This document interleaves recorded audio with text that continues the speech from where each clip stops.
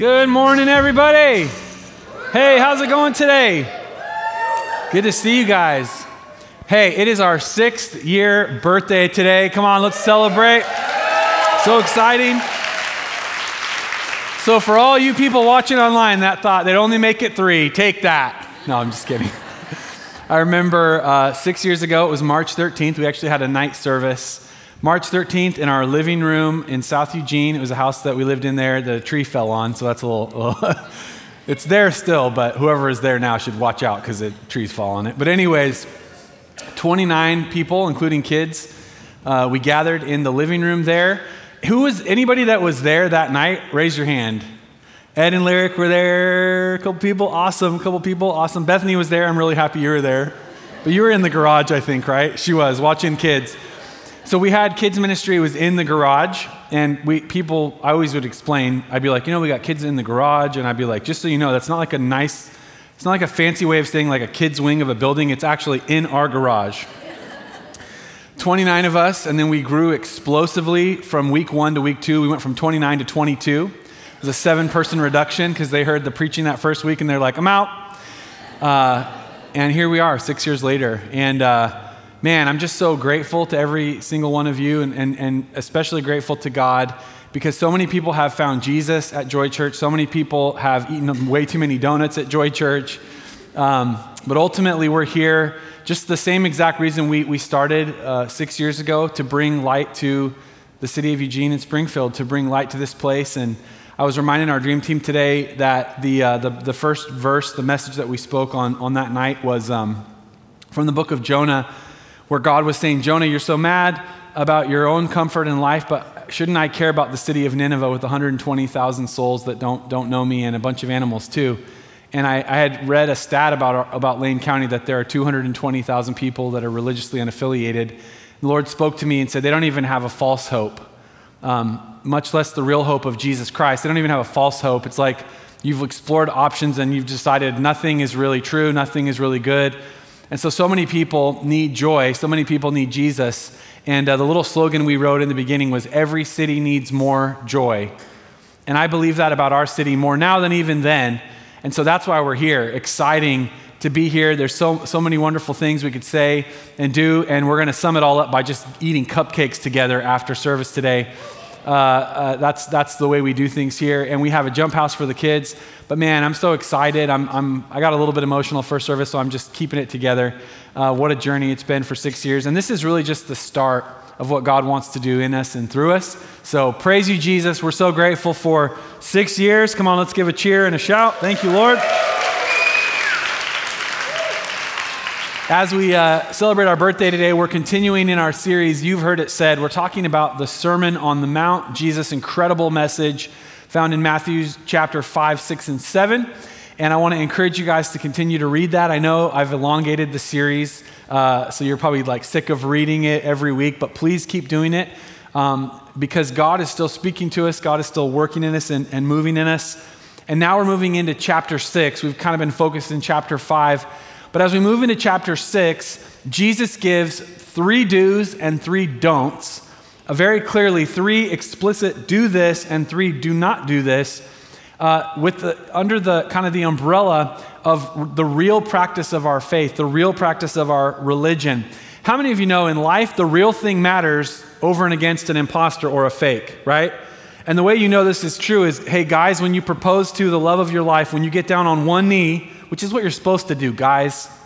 Don't let the girl get down on one knee. Come on, you beat her to it. If she starts to go down on one knee, like you get your knees on the ground.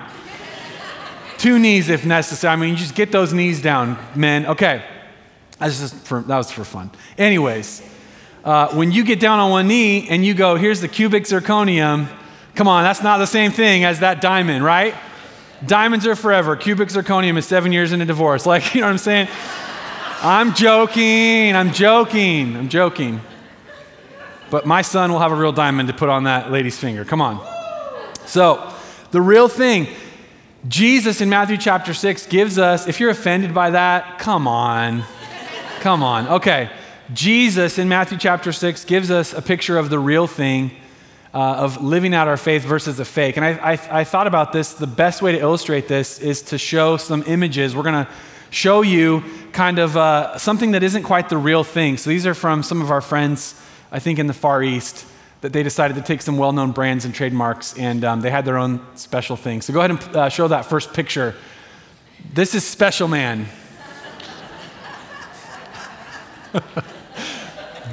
It's close, but not exactly it. Can you imagine your kid at Christmas wanted Superman, and this is what you get? Okay, the next one. The real thing, Game Child. Okay, next. Mikey. I bought you some shoes. Oh, Nikes? No, Mikey's. If your name is Mike, I suppose that's preferable, right? Because then, what's your name? Oh, Mike, you know. All right, next. Burger, Madam and Sir. I like it because it's more gender inclusive, right? And less monarchical, all in the same time. If you've ever been to Cambodia or any place in Asia, sometimes they'll take like things that are English and then what comes out is beautiful. And this is one of them. Okay, next one. Dolce and Banana. This is what this is what I get Bethany. If she's like, I'd like a new purse, and I'm like, sweet babe, I got you this Dolce and Banana. It's a little different than Dolce and Gabbana. All right. Oh, I love that so much. Pizza, huh? This is what, if you eat too much Pizza Hut, what happens to you? What'd you have for lunch? Pizza, huh? Yeah. Okay, last but not least, Microsoft Bimbos.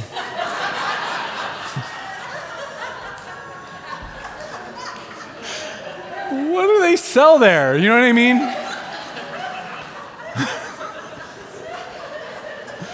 Microsoft. Are you you're receiving Jesus today. This lady is like, the Holy Spirit's all over you, man. Like, you guys, how many of you ever heard that line, laughter's the best medicine, right? This week, these are on the internet. There's like 50 or 60 of them. I was literally laughing out loud. You know, people are like, LOL. I was literally lolling. I was like guffawing, sitting in my chair, just cracking myself up. I'll show you some more of these next week. Are you excited? Okay.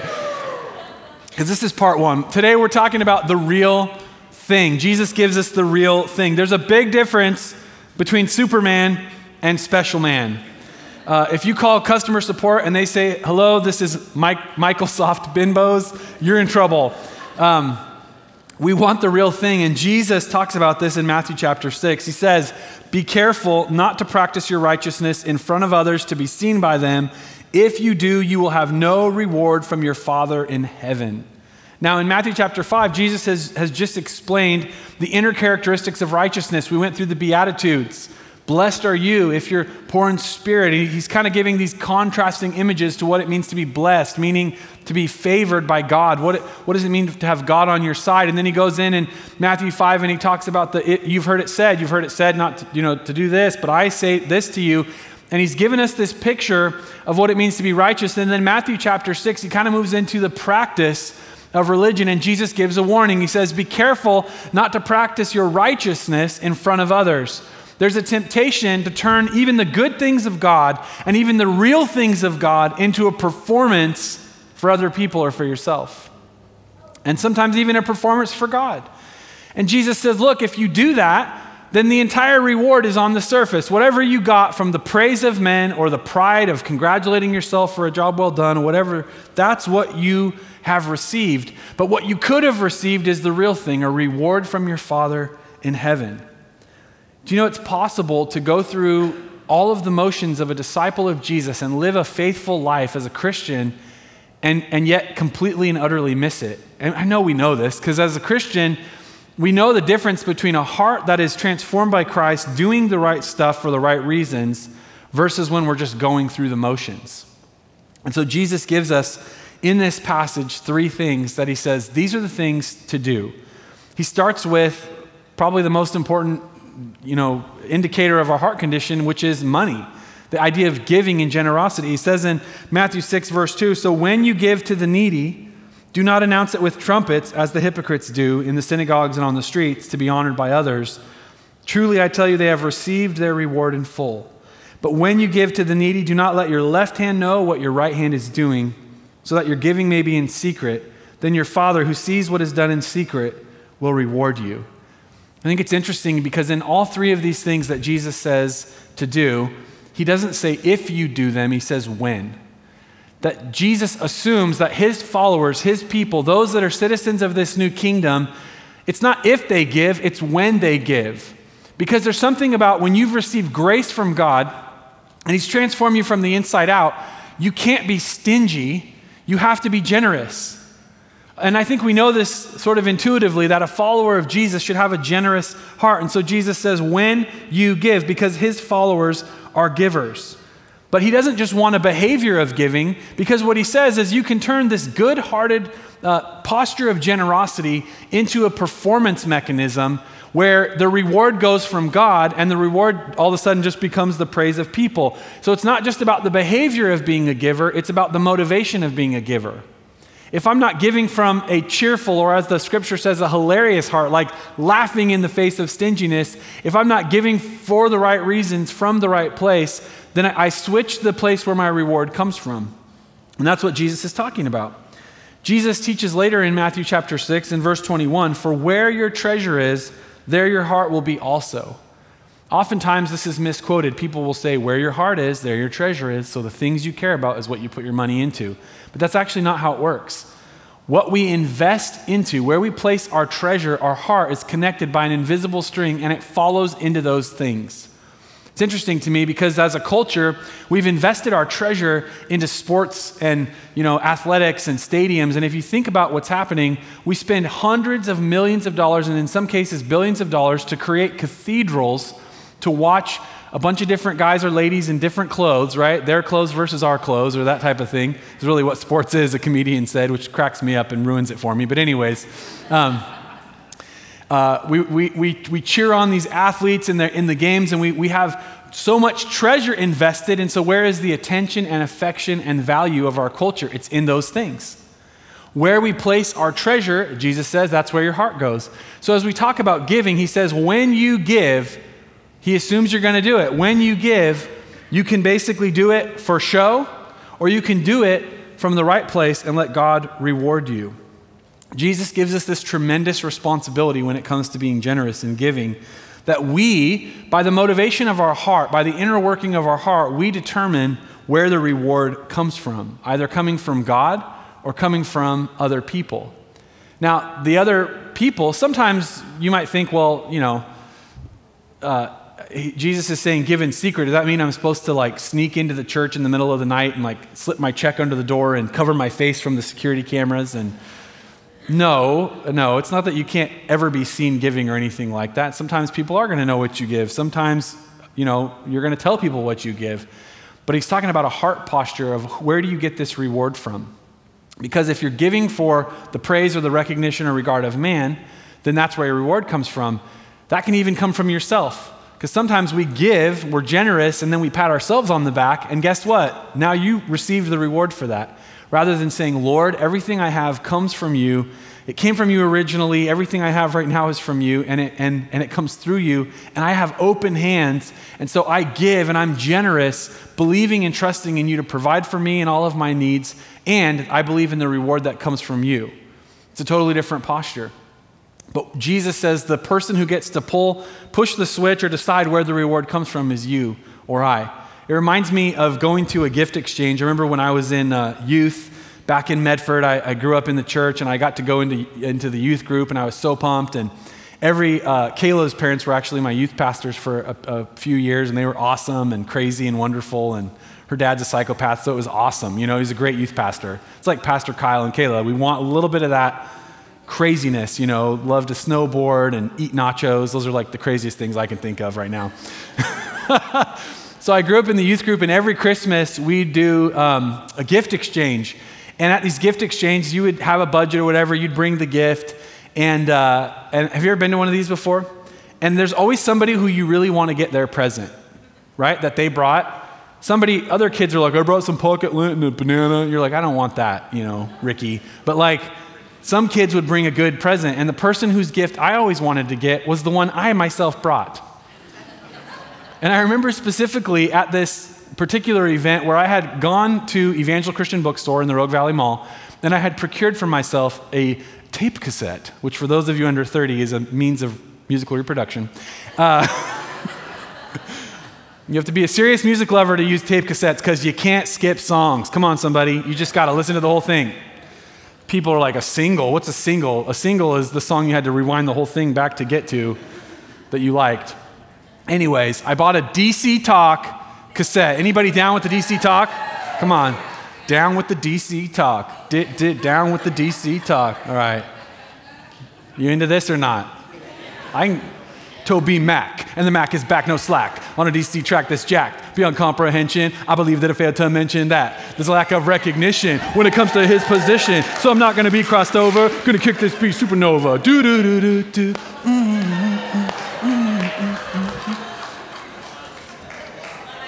Oh yeah. Some of you think I'm way cooler now, some of you think I'm way less cool. I've just equally lame, right? I just equalized. Anyways, I brought DC Talk to this gift exchange, and I had this tape cassette, and I remember it was the Bootleg Live, the blue tape cassette. Anybody remember this? I forget what it was called, but it was this amazing, and it had a lot of songs, whatever, and I really wanted it. It was like $9 for this tape cassette.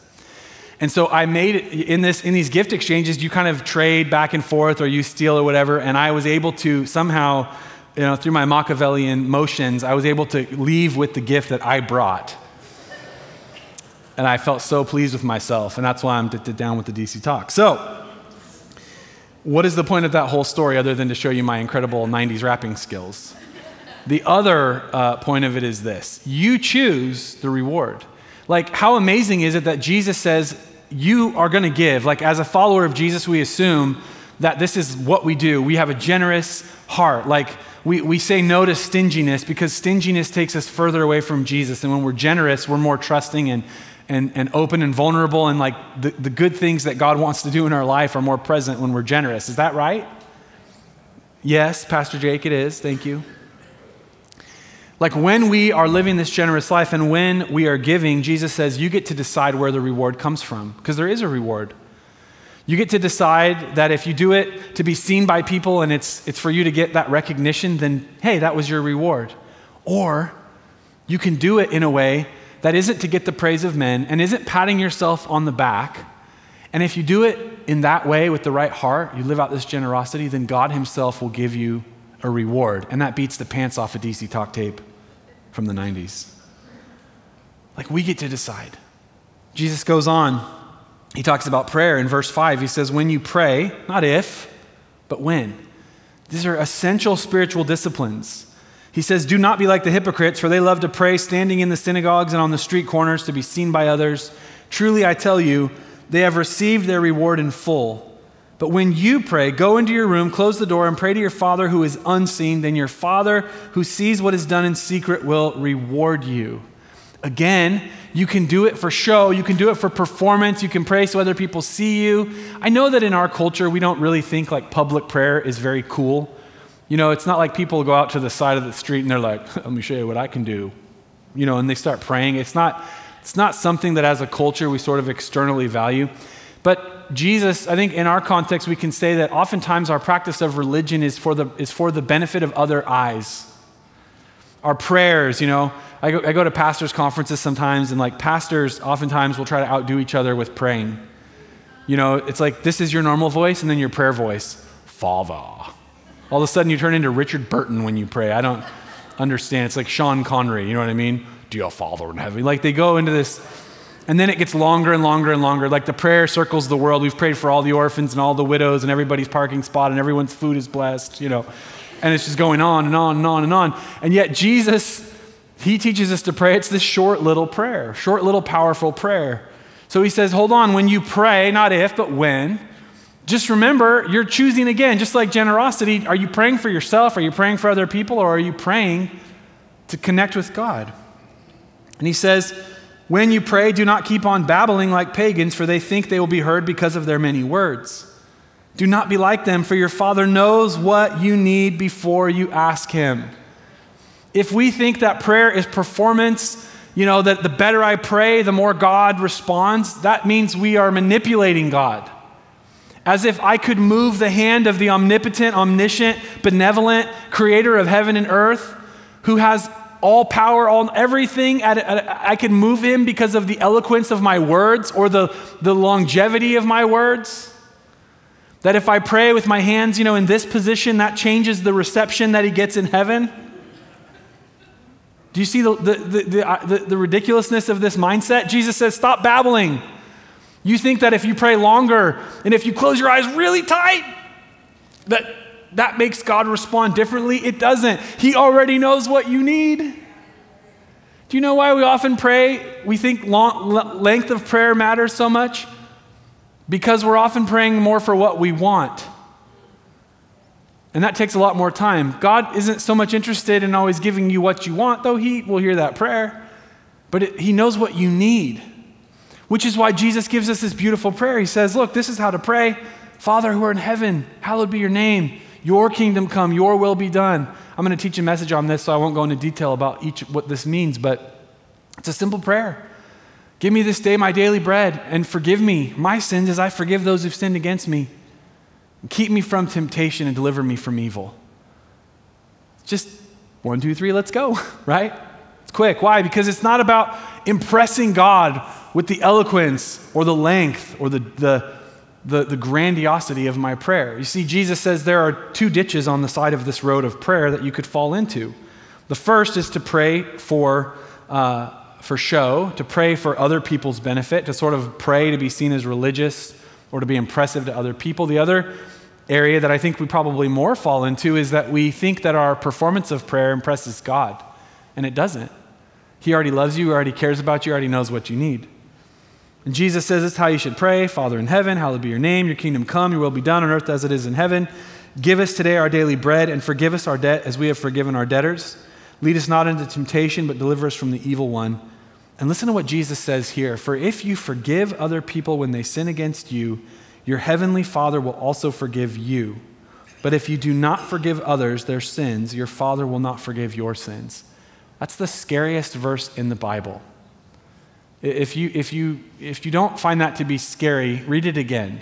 Because Jesus actually makes a note in the context of prayer.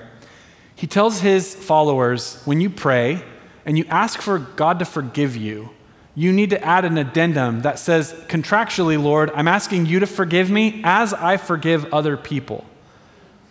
And this is an interesting thing because Jesus is saying, I want you to pray to God and tell him that you're adding a condition to your forgiveness. Oftentimes you'll hear people say, well, forgiveness is unconditional. It's not, because Jesus added a condition to it. That's not me adding a condition to it. God's forgiveness is unconditional to your effort and earning, but it's not unconditional to this point right here. And this is why this matters. Because Jesus is saying you either participate in the economy of grace or you participate in the economy of law or justice. And here's what it means. When I say, okay, someone sinned against me and I'm going to hold score, I'm going to keep score and make sure that we get it even, now that has to be reconciled. So my sins, my crimes against other people, the things I've done against God, the things I've done against other people, and the things I've done against myself, they have to all be held accountable and reconciled if I'm going to hold somebody else. And so the mystery and majesty of the cross is Jesus said, I'm going to pay for all sin. And so by receiving my offer of forgiveness where my blood pays for your sin, you can't then hold somebody else accountable for theirs. Now, what I'm not saying is we don't have social accountability to hold people to law and order. I'm not saying that. I'm not talking in any other sphere or area of life other than our spiritual salvation, okay? So just to be clear on that, because people will hear me say this and go, well, someone did this horrible crime and you're saying we should just not even do anything about it? No. There is such a thing as law and order and justice in human stratified societies, but I'm talking about with God, you either participate in the economy of grace or you participate in the economy of keeping score. When you look at the Garden of Eden and you look at the original story of sin entering into this world, what the tree of the knowledge of good and evil was the tree of keeping score. Was saying, now we get to keep score. You did this to me, so I do this to you. We look at the machinations of nations and wars and all these things, and everybody's keeping score. The Christian faith is radical in that it says, Jesus leveled the playing field and evened the score, and all have to receive grace and come to him, and then God will judge all things according to his purposes and plans, but I'm not going to. And so Jesus says, this is so important within this prayer. And I think it's notable for us to look into it. But as we think about prayer, it comes to mind this illustration from golf. And those of you that are good at golf, which I am absolutely not, have probably heard this. Drive for show, putt for dough. Anybody heard this? Drive for show, putt for dough. The idea is, man, it feels good. It's happened to me once or twice, where you swing that driver and boom, you connect with the ball and it goes 280 yards, 300 yards, and you're like, woo! That tee shot is everything, right? It just feels so good. And then you hit your 9-iron up to the green and it's a par 3 and you're like, all right. And then you putt it 6 times. It doesn't matter how far you hit it if you don't get it in the hole in the allocated amount of shots. Come on, somebody. And the 2-inch putt that you missed because you got the yips matters just as much as the 300-yard drive. And when it comes to prayer, it's this whole drive for show, putt for dough. Is our prayer life drive for show? Is it performance for other people or performance for God? Or is it a humble, grace-soaked heart coming to their Father and saying, here I am, Lord, and I love you. In our intimate relationship, it's not the grandiosity of my words. It's the condition of my heart, desiring you above all things, knowing that you know what I need. So I'm not here with any pretense to impress anybody else or impress you.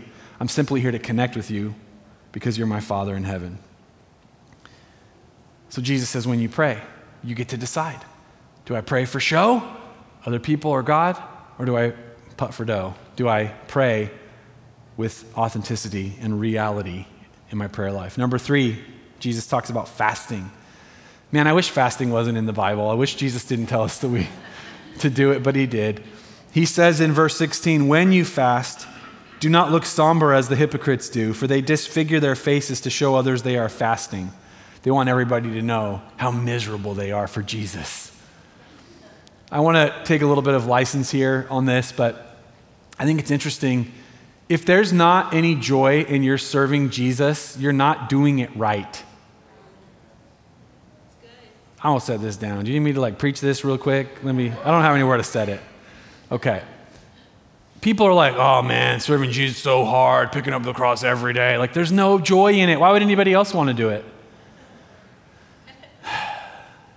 Jesus says, look, fasting could be, you could put a placeholder in, going on a missions trip, giving tithes and offerings, serving in the nursery. Oh, it's so hard to serve. Why do I have to do it again? Why do you don't have to come to church. You don't have to serve. You don't have to give. You get to, because you got to be part of this family. My kids, man, oh boy. We're trying to help them understand how valuable their life is. My daughter came down yesterday. I had a hard day. I was having a hard day. I was like, sweetheart, you got to go to the movies today with your cousins. You had popcorn and candy. Then you came to the church and you got to jump in a jump house. Then we came home and mom made you dinner while you played video games. You didn't have a hard day. And I'm resisting everything in me to give when I was your age. You know what I'm saying? Now I get it, you guys. Some of you are like, Jake, when I was your age. Now I get it. We walked buck naked uphill both ways to school in the snow, you know? And I'm like, look, when I was your age, we were at church the whole time. We didn't have video games to play. There was no jump house, right? And I'm trying to explain, what am I talking about here? Saying that in our relationship with Jesus, we're like, oh, it's so hard. No, it's actually not. It's a joy to serve Jesus. But Jesus says if you turn your faith, if you turn your fasting, if you turn your religious activity into performance, guess what the reward is? Other people can feel sympathy for you, but they don't. Just newsflash. If you come in and you're like, I'm fasting. Oh, it's so hard. I'm going to be like, cool, man, good for you. I don't care. I'm going to go eat a burger today. You know what I mean? Nobody cares. But Jesus is pointing out that we trick ourselves, don't we? We turn our religious activity into performance. And in this area of fasting, he says they disfigure their faces. They want other people to show their fasting. And he says, truly I tell you, they have received their reward in full. In other words, you're going to get nothing from God if other people are rewarding you for your religious activity, for your fasting. But he says, when you fast, put oil on your head and wash your face. In other words, look presentable and be excited about what you're giving up so that it will not be obvious to others that you are fasting, but only to your Father who is unseen, and your Father who sees what is done in secret will reward you. The reward from God comes at the inner motivation of the heart, not the external behavior. Think about that. Well, I'm showing up at church every Sunday. Yeah, but you got a rotten heart. You don't want to be here. You hate everybody here and you don't serve. I'm not saying anything to you specifically. That sounded a little harsher than I meant it. Let me preach it to me, because that's me too. Oh, I'm at church every week, just loving people, loving Jesus. You don't love people. You don't even like the worship song that you sang. You were having a rotten attitude, mister. Come on. You can do the stuff on the outside, and it can look just as nice as the person who's actually doing it is unto the Lord. But the reward doesn't come because of the external behavior. The reward comes because God got a hold of your heart and you're doing it for the right reason. Whatever we do. That's why I said fasting is what Jesus is talking about here, and that is specifically what he's saying, but we can apply it to a lot of things in our walk with the Lord. We just finished this whole series on fasting called Starving, and I would encourage you to go back and listen to it if this is something that the Lord's speaking to you. But the definition that we gave was this, that fasting is the act of denying our natural desires and intentionally emptying ourselves so we can be filled with God's presence. Fasting is giving something up because you want God more. Fasting at a fundamental level is saying, I have so many blessings. I have food on the table. And if you're at our house, it's good food, always. Always good. Like, there's always good food available. I have internet, I have running water, I have this place to live. Everything in my life is filled with blessings. And if I'm not careful, then I can start to get too in love with the blessings and miss out on the blessor, miss out on the one who gives the blessings.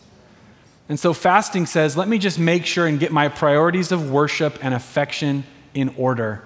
And Jesus didn't say, if you do this, he said, when. Because as Christians, is always a temptation to fall in love with the blessing over the person that gives the blessing. The psalmist said, whom do I have in heaven but you? And I desire nothing on earth but you. This is the cry of a follower of Jesus. Like, I just want God. I want God more than anything else. C.S. Lewis said, he who has God and everything else has no more than he who has God only. And so Jesus' warning rings true. He's saying, fasting, giving something up, your abstinence from whatever earthly pleasure or thing that it is, that can become just an empty religious performance, and the reward is just as empty. It's the fleeting regard of other people, or even yourself patting yourself on the back. And what you're missing out on is the real benefit, which is connection with God, from whom all blessings flow. And each of these things, when you think about the richness of what Jesus is saying, he's saying you can do the real thing, or you can fake it, and you're not going to get a real reward. You thought you were going to get the Superman action figure, but you got Special Man. You turned on your computer and it was Microsoft Binbos, Bindos. Microsoft. It's so wrong I can't even say it right. But when you think about it, it's challenging. Jesus is making it so clear. You can do the right stuff as a performance for other people or as an act of worship to God. And it might look exactly the same on the outside.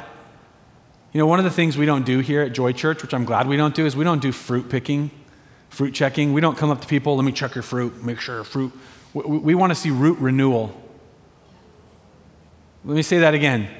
Pastor Jake, I had a bad week. I was doing bad stuff. Hey, man, let me pat you on the back. I love you. God's grace in your life.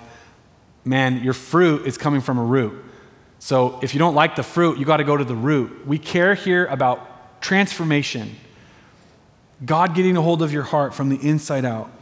That's what Jesus' kingdom is about. True transformation, not just behavior modification. Behavior modification says, well, I'm going to give to the poor up to the level that I feel comfortable. I'm going to be generous up to the level of whatever I feel good with. I'm going to pray, but it's really going to be mostly in public so other people see that I do. Or when I pray, it'll really be telling God what I want and performing to get what I want from God, which is not a relationship. And when I fast, I'll let everybody know how hard it is so that everyone can see how good I am. Or what we can say is, I do it in secret with a big fat smile on my face because my reward is in heaven. And that's the real thing. This true transformation is what Jesus wants to do in our life. The prophet Ezekiel said thousands of years before Christ, "Moreover, I will give you a new heart and put a new spirit within you, and I will remove the heart of stone from your flesh and give you a heart of flesh." 2 Corinthians 5:17, Paul says, "Therefore, if anyone is in Christ, he is a new creature. The old things passed away. Behold, new things have come." God wants to do the real thing in our heart, and Jesus gives us a very clear picture of it. When you give, when you pray, when you fast. Let's pray. Jesus, thank you so much for your words that are so challenging to us and feeding our hearts today. Lord, I pray that as your people, we would fall in love with the real thing, not the imitation. That, Lord, as we follow you and we go through this life, we would do it with such joy and gladness. Lord, as we serve our family together, as we serve this community together, as we serve you, as we worship you, as we give and fast and pray, and we walk out this journey of being your follower, I pray that, Lord, our hearts would be aligned with you, that our motivations would be pure, that our hearts would be right with you and for you and before you, God. Lord, we love you so much. And I thank you, Lord, that you're working this out in and through us today. In Jesus' name, amen. Hey, real quick, bow your head and close your eyes. If you're here today, we're gonna go eat some cupcakes in a minute, but I want to make an opportunity for anybody that's here today that does not have a relationship with Jesus. What a perfect day on Joy Church's 6th birthday for you to have your spiritual birthday and come into the family of God.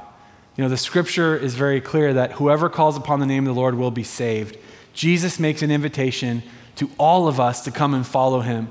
He says, repent and follow me. It means to turn around. You're going a certain direction. You turn around and you start to follow Jesus. And he's going to teach you how to be his follower. He's going to teach you how to live. And he's going to give you the grace inside of you to transform you so you can do it.